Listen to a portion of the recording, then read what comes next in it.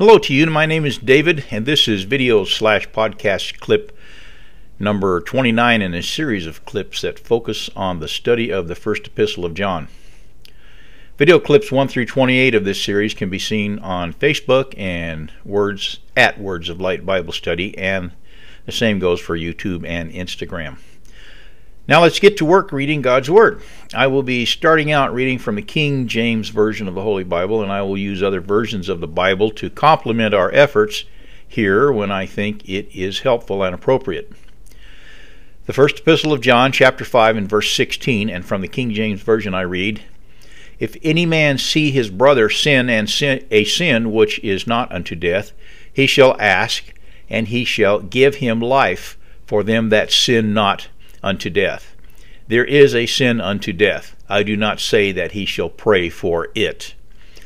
This is a verse that can be read and passed over without the reader really understanding what he or she just got done reading. Let's take a look at the first part of verse 16. It reads, "If any man see his brother sin a sin which is not unto death." If any man see his brother. The first epistle of John was written to believers. The contents of this book are dedicated to the followers of Jesus. If any man see his brother, the word brother refers to a brother in Christ, not just any man or woman that you or I might happen across in the normal course of our daily activities. Let's read a little further. "If any man see his brother sin a sin which is not unto death." So now things are becoming a bit more specific in this verse. If a Christian observes another Christian who is committing a sin, or as our verse reads, "If any man see his brother sin a sin which is not unto death." There is controversy within the Christian community over this part of our study verse, where our verse reads, "If any man see his brother sin a sin which is not unto death." The meaning is that there are sins which can result in physical death for a Christian. However, a Christian cannot commit the unpardonable sin. The sinner commits the unpardonable sin, which is defined as blasphemy against the Holy Spirit. A Christian is indwelt by the Holy Spirit.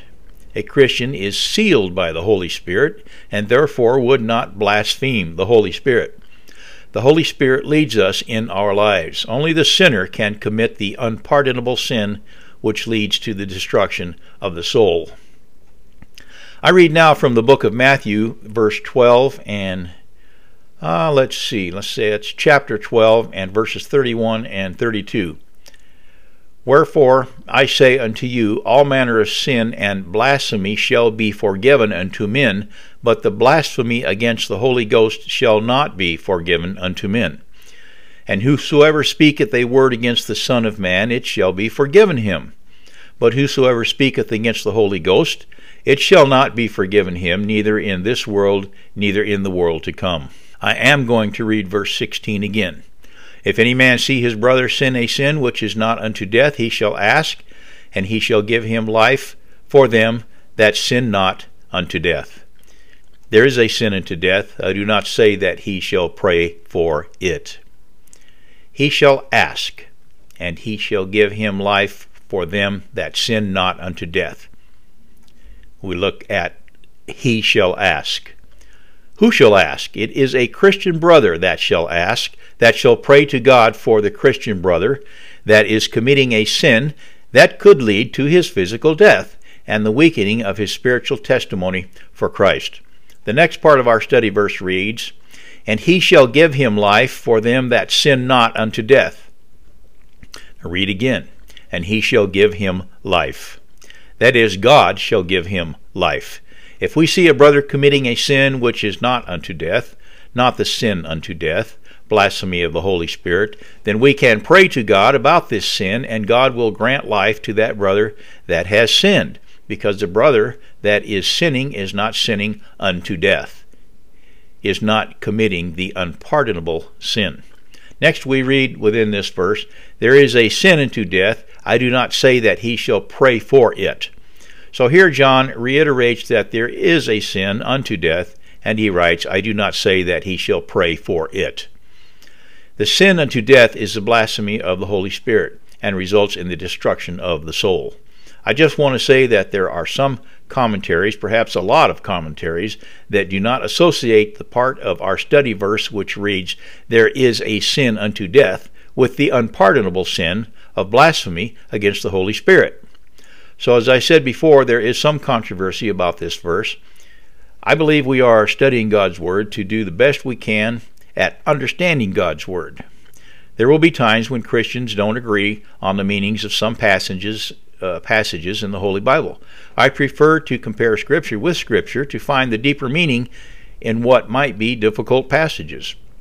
I want to always study God's Word to gain a better understanding of the nature of God, not to generate a feeling of discomfort or harmful disagreement over the meanings of specific Bible passages. I cannot learn the deeper things in God's Word unless I read God's Word, and that applies to all of us. I always try to emphasize that I must take the time to read the Bible. I think we have covered verse 16 of chapter 5 of the first epistle of John pretty well. However, I want to read this verse in its entirety one more time, and this time let's read it from a different version of the Holy Bible. 1 John chapter 5 verse 16, the New International Version. If you see any brother or sister commit a sin that does not lead to death, you should pray and God will give them life. I refer to those whose sin does not lead to death. There is a sin that leads to death. I am not saying that you should pray about that. Time to move on to our next verse, which is verse 17, and I read this from the King James Version. All unrighteousness is sin, and there is a sin not unto death.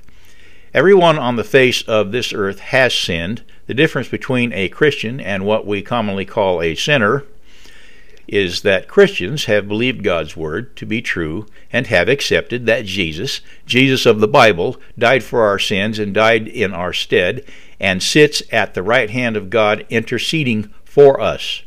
What God demands of us, He also provides.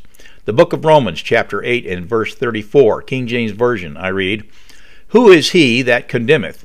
It is Christ that died, yea, rather, that is risen again, who is even at the right hand of God, who also maketh intercession for us. I like that verse for sure. I will read it again, but this time from the Amplified Bible version of the Bible. Romans chapter 8 and verse 34. Who is the one who condemns us? Christ Jesus is the one who died to pay our penalty, and more than that, who was raised from the dead, and who is at the right hand of God interceding with the Father for us. If you believe these words to be true, believing this in your heart, then you are a child of God. There is nothing else you have to do. There is no work you can do to help Jesus save you. It is done. The book of John, chapter 14 and verse 6 reads, Jesus saith unto him, I am the way, the truth, and the life. No man cometh unto the Father but by me. I read a commentary once that referred to this verse as being a very difficult passage. I see no difficulty here. I see only truth and clarity. There is no issue in this verse that speaks to it being difficult to understand. Any issue of understanding surrounding this verse can only exist if the person reading it does not believe God's holy word. If you do not believe God's word, that is indeed an issue, and it is indeed an issue for you. Listen to the words of the book of John, chapter 6 and verse 63. It is the Spirit that quickeneth, the flesh profiteth nothing. The words that I speak unto you, they are spirit, and they are life. From the book of Matthew, chapter 10 and verse 33. But whosoever shall deny me before men, him will I also deny before my Father, which is in heaven. The book of John, chapter 1 and verse 1. In the beginning was the Word, and the Word was with God, and the Word was God. Now I want to move on and read 1 John chapter 5 and verses 18 through 21. And it reads, We know that no one who is born of God sins, but he who was born of God keeps him, and the evil one does not touch him. We know that we are of God, and that the whole world lies in the power of the evil one. And we know that the Son of God has come and has given us understanding so that we may know him who is true. and we are in him who is true, in his Son Jesus Christ. This is the true God and eternal life. Little children, guard yourselves from idols. I want you to understand this. An idol can be anything that you look to more than you look to God. Some men idolize their car. I have seen this. Worship God, not the materials within his creation, not something made by the hands of man, or even made by nature. I will read these same verses from the Amplified Bible now. You can know that I am not a huge fan of this version as to its accuracy, but I will read from it and discuss things as we go. 1 John chapter 5, verses 18 through 21, the Amplified Bible. Verse 18, we know with confidence that anyone born of God does not habitually sin, but he, Jesus, who was born of God, carefully keeps and protects him, and the evil one does not touch him. We know for a fact that we are of God, and the whole world around us lies in the power of the evil one, opposing God and his precepts. And we have seen and know by personal experience that the Son of God has actually come to this world and has given us understanding and insight so that we may progressively and personally know him who is true, and we are in him who is true, in his Son Jesus Christ. This is the true God and eternal life. Little children, believers, dear ones, guard yourselves from idols, false teachings, moral compromises, and anything that would take God's place in your heart. Now, verse 18 in the King James Version of the Bible says in part, we know that no one who is born of God sins. This means that we are no longer sinners in the eyes of God because we are justified before God by Jesus, who sits at the right hand of God and intercedes for us. Jesus can do this because he lived his earthly life without darkness of sin, and yet voluntarily died for you and I, all believers, so that our sins are forgiven, covered by the blood of Jesus. I say again that what God demands only God can provide. Now the same verse, that is verse 18, reads differently in the Amplified Bible. It says, and I read it now, we know with confidence that anyone born of God does not habitually sin. I am going to say that in itself that is not an untruth, but that particular wording as applied to this verse distracts from the power of the meaning of this verse because it distracts from the power of the blood of Jesus. I believe verse 19 through 21 are clear and easy to understand, and we have now read these verses from two different versions of God's holy word. I hope you'll always take time each day to study the Bible. This concludes our study in the first epistle of John, and I hope and pray that there has been some benefit for you in this series. Videos that I put together from now on will not have an objective to study any particular book in the Bible, but will speak to various topics. Of course, the topics will be based in God's Word. If you have not listened to my other videos in this Bible study series, I hope you will consider doing so. I want to thank you for spending time with me in God's Word, and I hope to see you again.